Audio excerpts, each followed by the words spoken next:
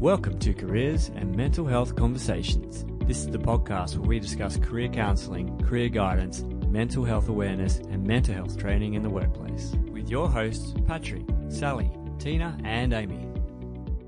Good morning, everyone. It's Sally from Careers and Mental Health Conversations. Today, I'm delighted to welcome Tim Walmsley from Bench On. Tim is the CEO and the founder, and we're going to talk to him about the future of the working world. Thanks for joining us, Tim. Hey, thanks, Sally. Thanks for having me on. So, Tim, let's get started with you telling us a little bit about yourself and about Bench On. Sure. I guess I'll give you the elevator pitch for Bench On. So we're an Australian-first startup that is solving employee underutilisation in contract-based industries. So a lot of our industries in Australia are becoming more contract-based because of the risk and the cost to businesses. So we've developed a platform that allows companies to manage the peaks and troughs of their business cycle. So by matching their underutilized staff who are on the bench in between contracts, and we match them to short-term contracts with other companies who are looking for specialist support or surge support for their business. So in that way, businesses that are in troughs with not enough work on, they can get paid contracts for their staff and keep their staff employed. And in the peaks, when you've got too much work on, you can access higher quality professionals that are hidden inside Australia's best companies to support you, rather than having to just rely on recruitment to fill those slots. So how's that going for you so far? Really well, really well. It is a new way of managing your talent and managing the capability within your business. So there is a high education part to what we do to educate companies that this is a valid way of doing business, and it might be slightly different to what they normally do, but it's still based on the way companies subcontract now. We're just doing it in a far more efficient and broader sense than people are used to. So no, it's capturing the imagination quite well in industry. We've got over 350 corporate clients, ranging from global enterprises and national brands right down to micro consulting companies. And we've also now processed over $60 million worth of contracts across 10 industries. So the industries we operate in are defense, IT, mining, oil and gas, construction, education, telecommunications, marketing, HR, just to name a few. Those are all very contract-based industries. And the reality of those industries are that contracts get cancelled or they get delayed, or the contracts simply don't line up, creating those expensive gaps where you've got those valuable employees sitting on the bench. So while this has always been seen as a common business issue, they've just seen it as something that they had to manage. Whereas now we're saying you don't have to manage it. We can solve it for you to allow your company to grow sustainably. Wow, that's a great achievement. Thank you. How did you come up with this concept? Right. Well, I'm actually a retired Army major. When I was in the Army, I did a couple of master's degrees and moved into defense project management. So I was managing a $2 billion project to replace the Army's air defense systems.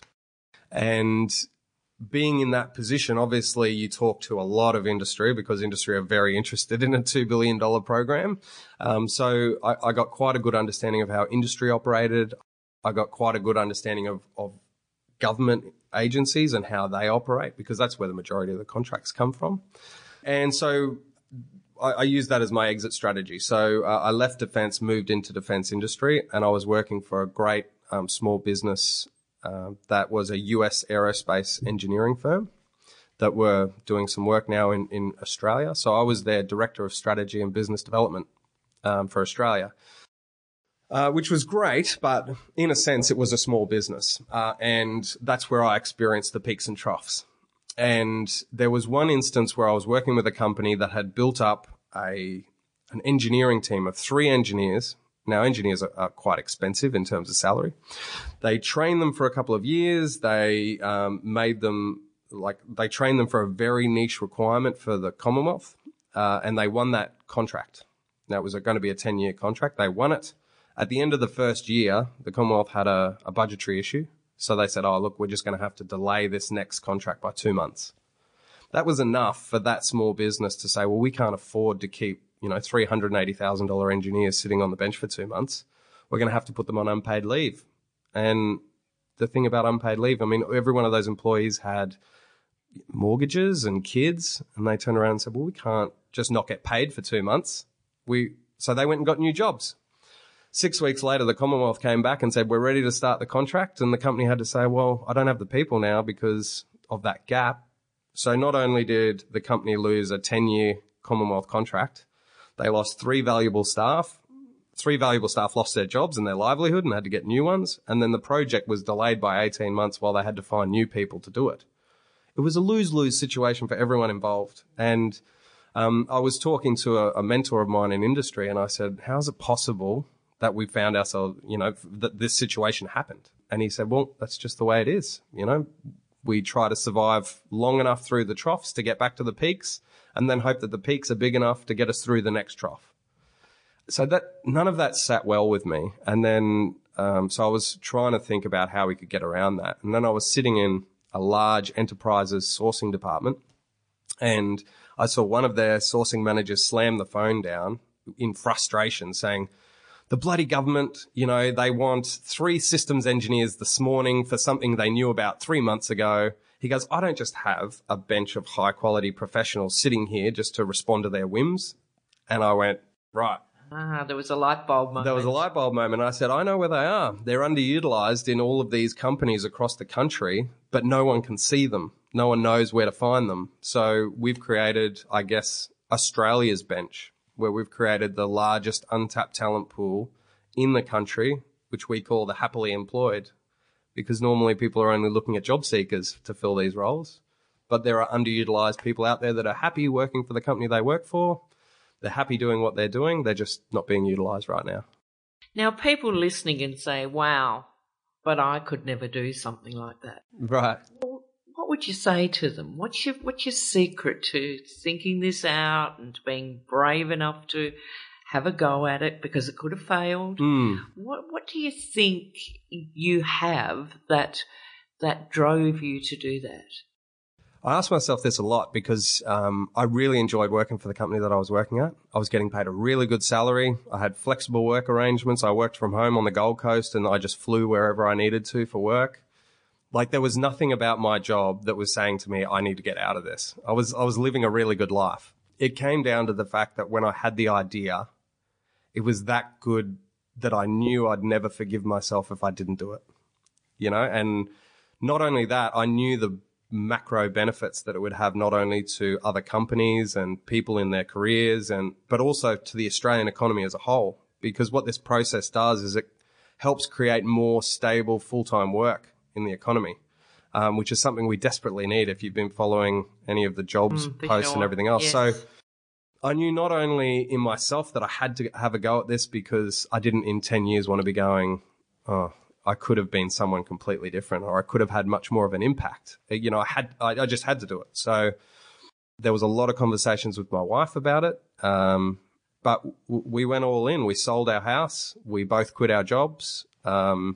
It was super scary in the first year, but we had full belief in what we were doing and what this was going to achieve. And that kept us going through the hard times. Well, it sounds like you're certainly disrupting the market out there. Yeah. Which leads me into my next question. We all know that the world of the workforce is changing, and obviously your business is doing well because of the change and because of the fact that more and more people are going to be contracting. Full-time employment is going down. We've seen a rise in ABN numbers, which indicates people are working under an ABN number. A lot of my clients are fearful about this. So here at Career Development Centre, we're helping people develop their careers into stable and something they love doing. What would you tell them about the future of work? How can they prepare?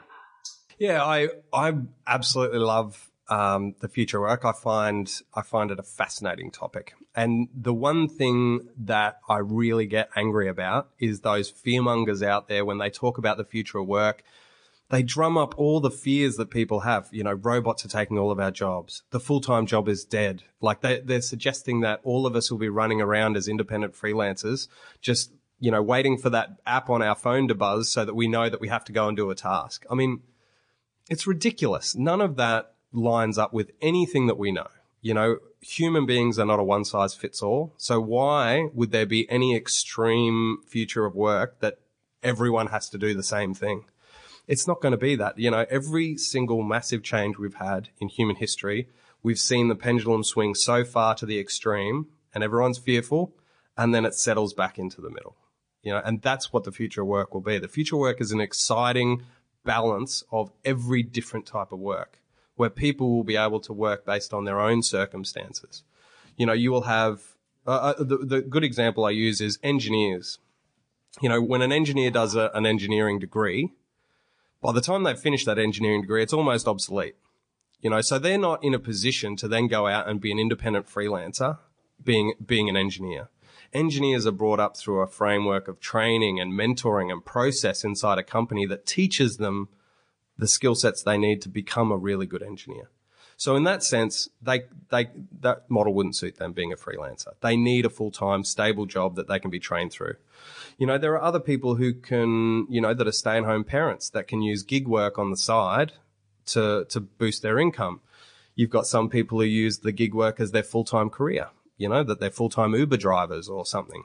You've got people that need casual work or part-time work or a combination of all the different types. That's what the future of work is going to be. Like, imagine being able to work however you choose, whatever suits your circumstances best. Isn't that an exciting future? Not something to be fearful about. Like, I know that if I'm having a hard month, I can go and do some extra gig work on the side to boost my pay. I know that if I lose my full-time job, I should be able to consult as a freelancer while I'm waiting for that next career. To me, that type of flexibility and agility is an exciting future, not one we should be worried about. Yeah, so when those people are hearing all that fear that's rampant at the moment, they're buying into it. What recommendations would you give them to not overcome that fear, but to know that it's not reality? How can they go out there and find out more information about all these things?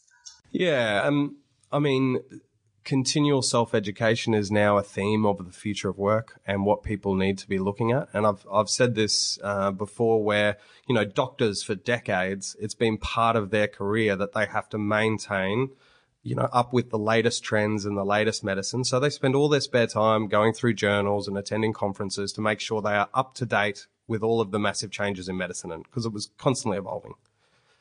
That now just represents the rest of our industries. People now need to factor in time to research the latest digital platforms and the latest digital developments and how that's going to affect their career and how that's going to affect their industry.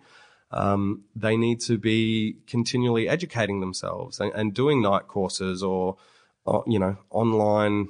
You can do anything nowadays. You can do a course while you're on your train to work. You need to be continually reading articles and if you do spot a training downfall, you need to then fix it. And there are more than enough ways that you can do that. You can do a degree for free online right now from Harvard. You just have to then pay if you want the piece of paper which says that you did it. But you've got those skills, you've got that education behind you. So the way people can educate themselves on this and remove that fear is to start doing that, to start remaining up to date with trends and then finding your place in that environment. But it's also the fear that I haven't studied for 10 years, I can't do this. That a lot of my clients have that fear that they actually can't. So it's about dipping their toes in the water, isn't it? And having one success and ticking that off and being curious, I guess. Yeah, look, change is hard. That's why I think the last stats I saw was 87% of people don't like change. Change is hard because change takes you out of your comfort zone. And anytime you're out of your comfort zone, it sucks, and you feel uncomfortable. But the only way to improve yourself and to get to where you want to be is to continually push those boundaries and do things that make you uncomfortable. In 6 months' time, you'll turn around and go, why was I worried about that? I now do that standing on my head.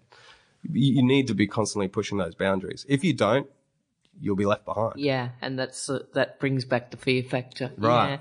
So let's look at an article I read the other day on Forbes, and the article said that it was a survey done that an overwhelmingly lot of our great leaders agree that talent can make a different impact on their business and their world and the whole world. But a very small percentage are professionally developing their staff. I've got a bit of a bugbear. What are your thoughts on that? Yeah, there's actually so many points in that. I mean, yes, talent is really important. I think people often use that as a throwaway. They want their employees to know that they're important to them. But then when times are tough, the first thing they do is cut employees.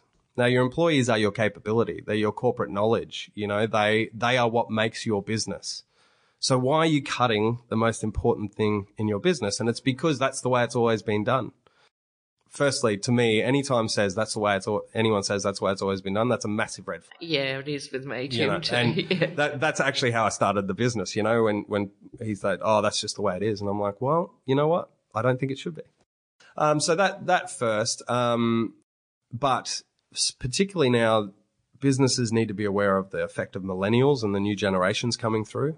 Those workers don't have the same desires and needs as the previous generations.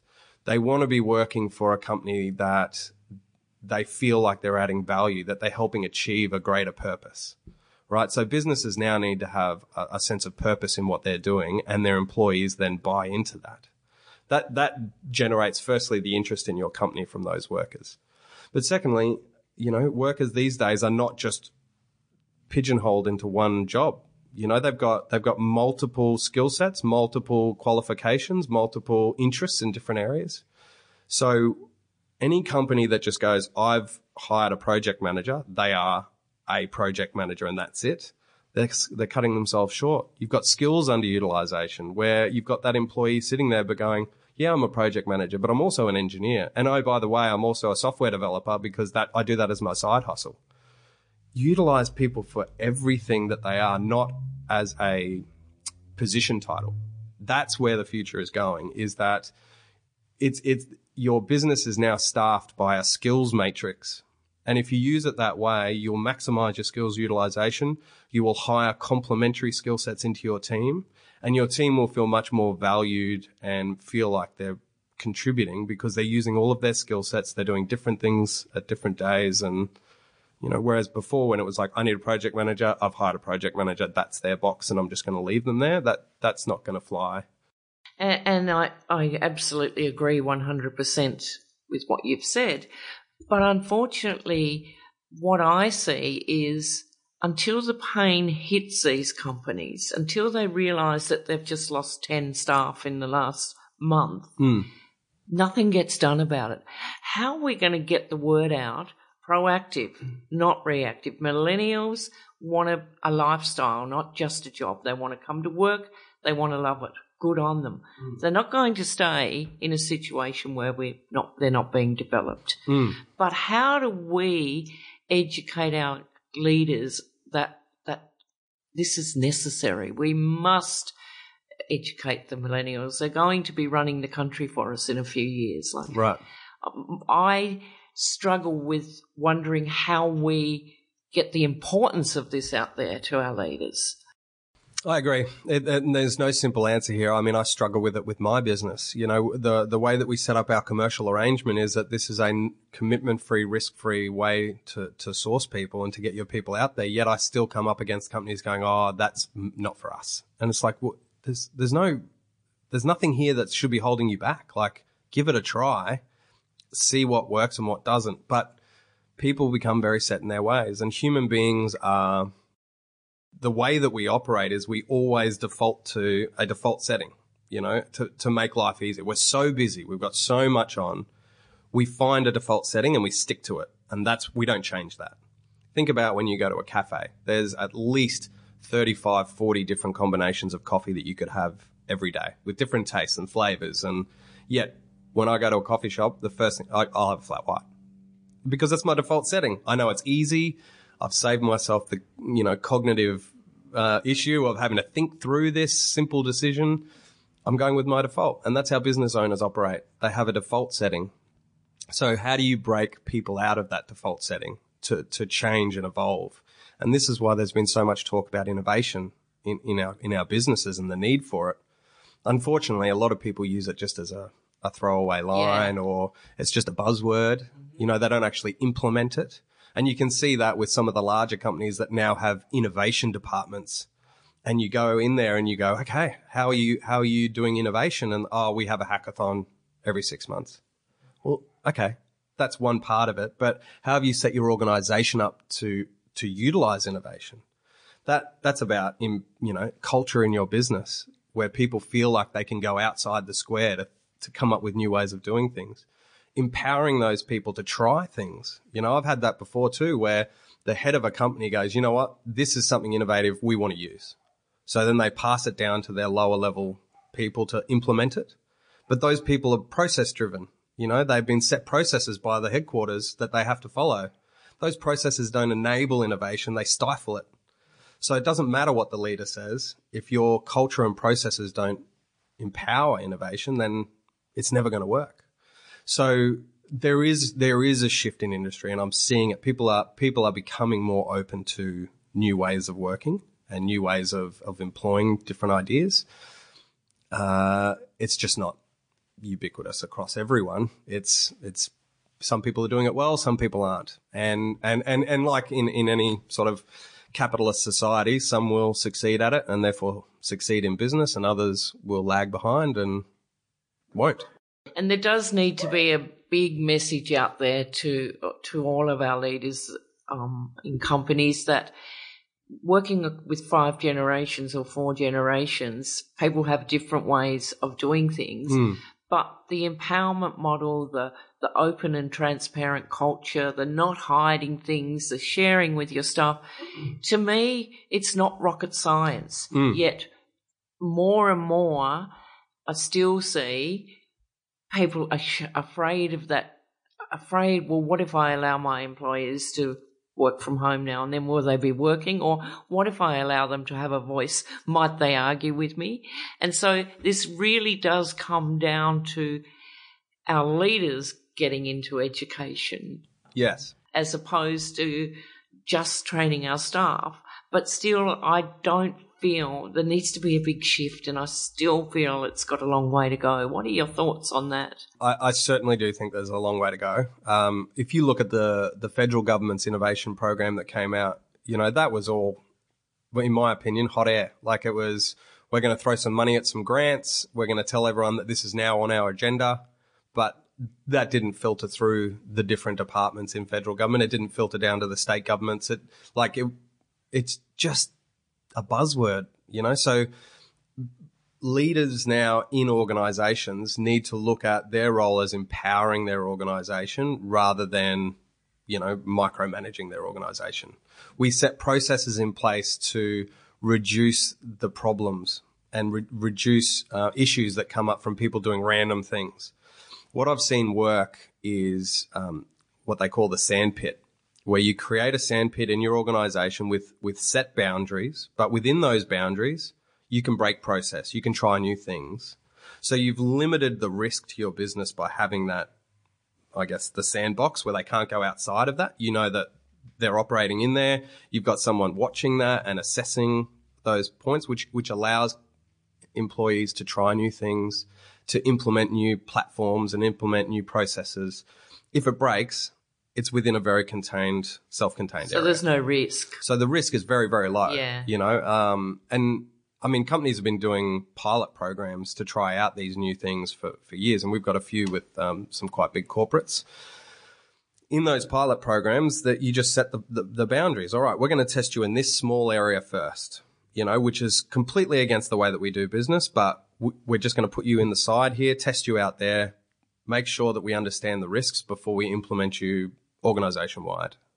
I mean, that's worked before. Like, let's just implement this now. Like, have constant sandboxes in each department in your organization and empower your staff to go, look, play around in there. Find something that's going to save you time or save us money or improve the quality of your product.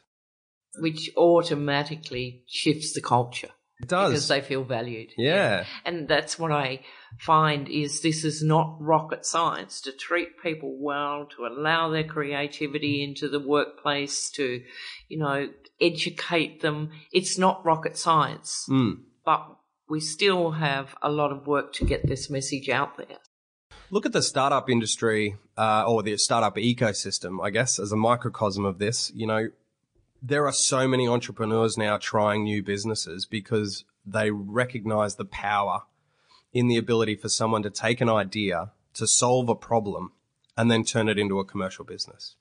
So we're switching from a transaction-based economy, which is can we make money, to a problem-solving economy where all of the collective heads or within our society can go, actually, I've got a good idea. I'm going to give it a go.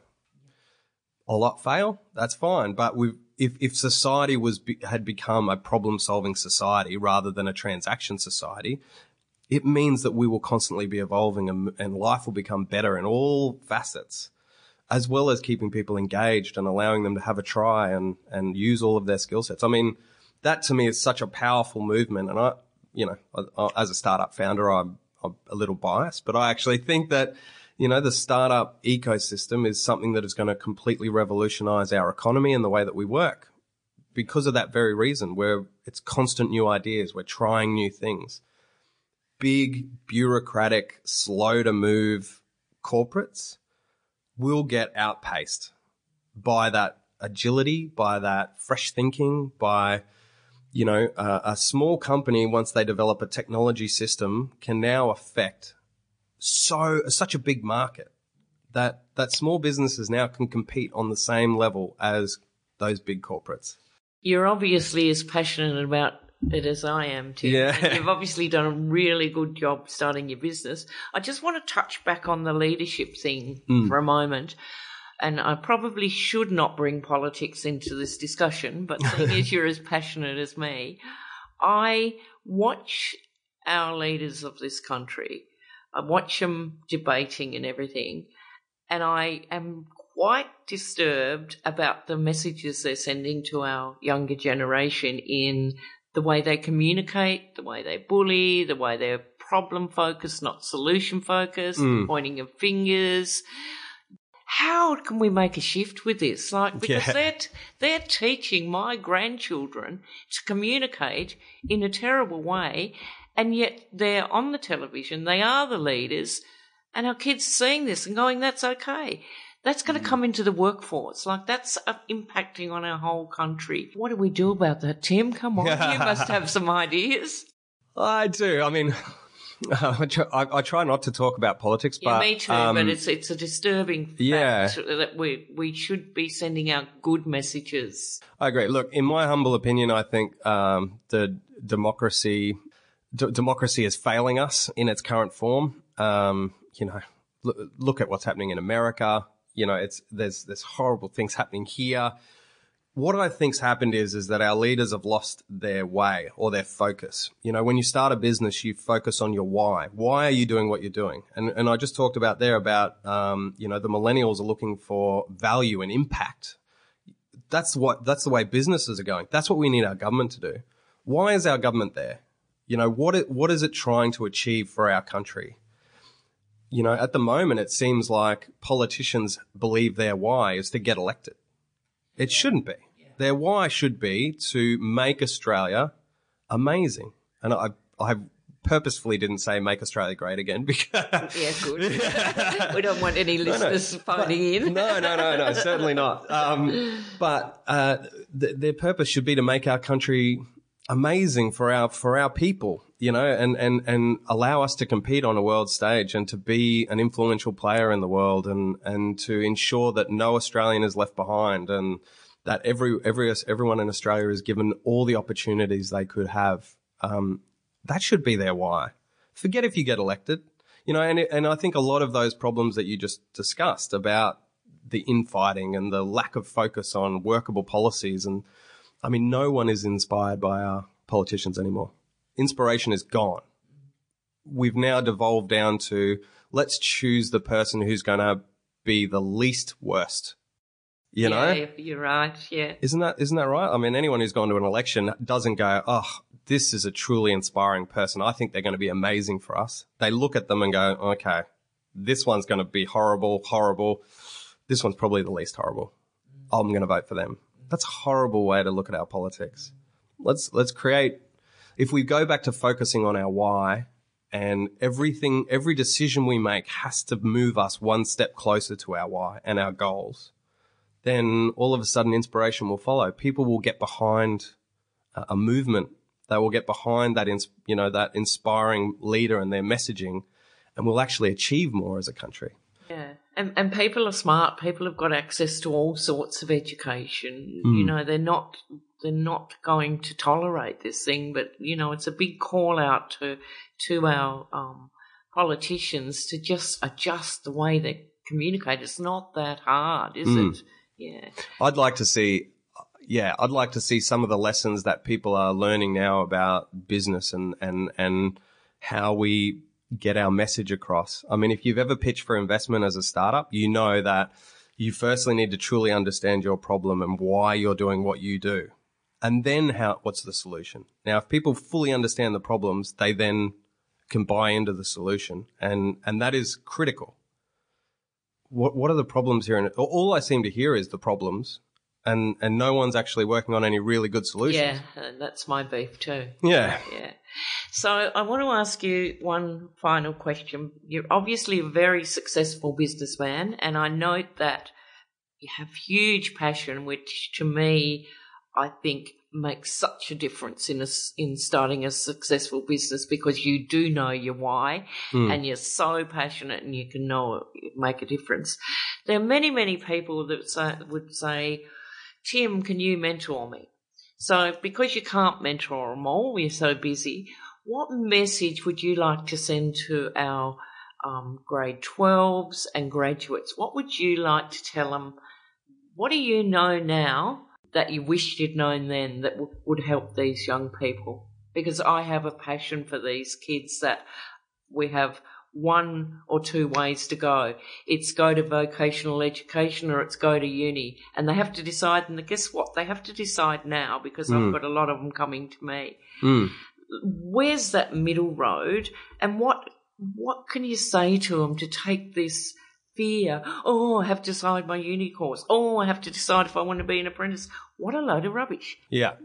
There's two things I would say. The first one is there is no set pathway that everyone is going to follow. You know, our younger generations are very big on gaming, and they've got these big multi-world games out there now where you can go and do a bit of this and you can go and meet people over here and you make the game what you want. Life is a game, you know, make it what you want. You're not pigeonholed into anything. Let's look at my career. I left school with very, very, very good marks. I then became a bartender, and much to my parents' horror, I was going to manage bars for the rest of my life. Apart from the fact they worked 2 jobs to put me through private education and all the rest, that's what I was going to be doing. Then I ended up joining the army, and I spent 14 years in the army. I went tours to Afghanistan and Iraq, and I retired as a major. Then I was, working for a US-based company in defense industry, which I never would have thought. And now I've started my own business. I couldn't have told you I was going to do that when I was 18. So why are you freaking out? Do what you love. I mean, I recommend to everyone that I see coming out of school, take a gap year, go travel, Yeah, love it. Learn who you are, experience life. And once you experience life, you will find things that you're passionate about and that you love doing. I mean, isn't that what life's about? Go out and learn, experience, and then go, actually, I think I could do that as a job. And it doesn't need to be for the rest of your life. It can be for just as long as you enjoy it. Okay, now you and I know this. We're business owners. Why are we still in our school system not bringing this thought process in? What do I need to do to get that thought process through to our education system? Because I'm the person here in the Career Development Centre that sees these kids highly stressed and strung out because they have to choose now. And I go, just what you said. Go and have a gap year. Oh, but we can't because that's not the way we've done it. How do we get this into our education system? Yeah, I mean, I'm not an education expert, but I feel like the same thing's happening to the education sector as it's happening to commercial businesses, is that they get very set in their default settings. Schools see that their purpose is to educate students to such a point that they can get into the appropriate degree and get the career they want. You know, it's not about educating kids on everything and just, you know, in making education an enjoyable experience. Yeah. It's about, okay, we've got NAPLAN. You need to be at a certain level because that says that the level that our school's at. You've then got, you know, they go through year 12. Okay, what degree are you doing? Which university are you going to? You know, I don't know what I want to do. I didn't know what I wanted to do when I left high school. I went and did a business communications degree. And I spent all my time in the bar because I wasn't inspired by it, you know. Yeah. Then I went traveling and worked it out. So, you know, it shouldn't go back to the why. Why do schools exist? Do schools exist to get kids into university degrees? Because, I mean, there's an argument out there at the moment that university degrees are no longer as relevant as they used to be. No, 40% of our uni students don't get jobs in the first year. Right. And I know of some insanely successful people who've never had a degree, ever. You know, I never got a degree until I did my 2 masters, and I got my 2 master's degrees when I was in my early 30s. I got mine when I was 45. Right. You know, so there's no one size fits all. I think that's been a theme through our conversation. Like, there's no one size fits all. So what is your journey going to be like? And don't put too much stock in it. Things change. And you just made a very valid point, and I think the theme's gone through our podcast today because every individual is unique. And so until they know themselves and know what they're made up of and what they're about, how can they suddenly choose a career that supposedly they're going to be in for so long? Well, we know they're not now. But I guess the message today and part of your just listening to you is you've tried different things. You've stretched out of the comfort zone. You believe in what you're doing. You're passionate about what you're doing. That can be anything. It can be selling pot plants if you love what you're doing and you want to do it. So I guess our messages are equal in that explore. Exactly, yeah. And kids to explore and not be afraid. And that comes back to my second point, and it's the Steve Jobs quote I love the most, is the day you realize that everything you see around you was created by no one smarter than you, it'll change your world. And it does. I've experienced that in myself. I've had to learn to trust my own thoughts. Because when I first started this business, I'd go to conferences and I'd sit there. My assumption was everyone in the room knew more than me.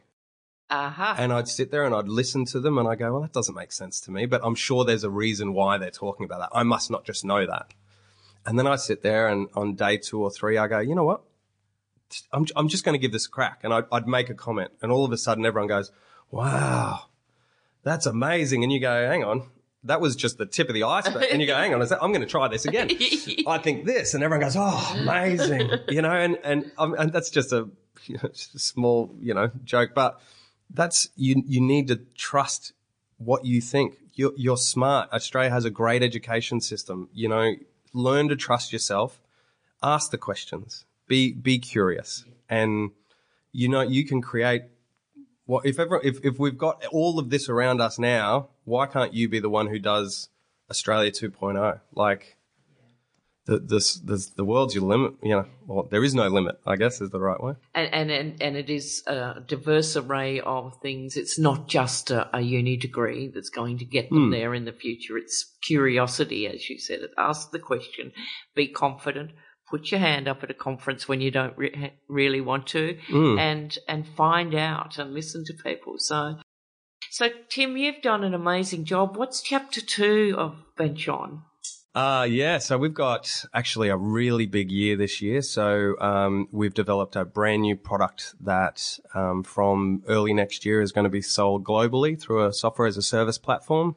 We're focusing on strengthening our markets here so that we can maximize full-time job creation here in Australia and become a bit of a counterbalance to the casualisation of the workforce. But these 2 new features we're in development right now are just going to completely change the way companies source their talent and manage their talent. So it's a really exciting time. We've got a really busy 12 months ahead of us. But it's all going to be worth it in the end, right? You're loving what you're doing? Yes, yeah, I do. I mean, being a startup owner is not what I thought. It's harder than most people think. You know, there's a lot of anxiety and pressure and hard work, harder than I would have worked in any job. But the rewards are bigger, the impact's bigger. Yeah, I agree with you. It is. It's very hard. This is my second startup, and why I'm doing it again. Why am I doing it again? Because I love what I do. And I guess that's the message, that if people can love what they do, it's not like work, is it? No, that's right. That's right. So what sort of people would come to your business? What sort of people would come to Bench On? As in work for us or clients? Clients. Yeah, so... who should call out to today? So it's any business, okay? So like I said, we've got everyone from global corporate juggernauts right down to micro consulting companies of like 2 people. So you take on small business, as you said. Everyone experiences peaks and troughs. But where are the pain points? You know, the pain points for corporates, big, massive companies, are not necessarily staff underutilization. You know, they're so big they can move people around. They've got deep enough pockets that they can survive that. A small business having 2 people on the bench is enough to cripple the company. So we've created one easy-to-use dashboard to suit everyone. You know, you can manage both sides of that, peaks and troughs from the one area. So, and to tell you the truth, we didn't think that this was going to be in so many industries, but the more companies that come to us, we realize this problem is enormous, you know? And so here's what I'll say. If you have employees and you've ever wondered, how am I going to pay bills this week? Or, you know, if you've ever had to let go of a loyal employee because you didn't have enough work for them, get on Bench On. If you're a corporate that sources talent regularly and you want faster, efficient ways to find people and also to tap into this massive talent pool that you've never experienced before, then jump on Bench On. Yeah, great. Yeah. Well, what a good job. I must congratulate you, and thank you very much for coming to speak to us, and let's catch up again sometime soon. Love to. Thanks for having me. Thanks, Tim. If you enjoyed this podcast and you would like us to appear in your feed, please hit the subscribe button, and you're also welcome to leave us a review. For more information, visit careerdevelopmentcentre.com.au.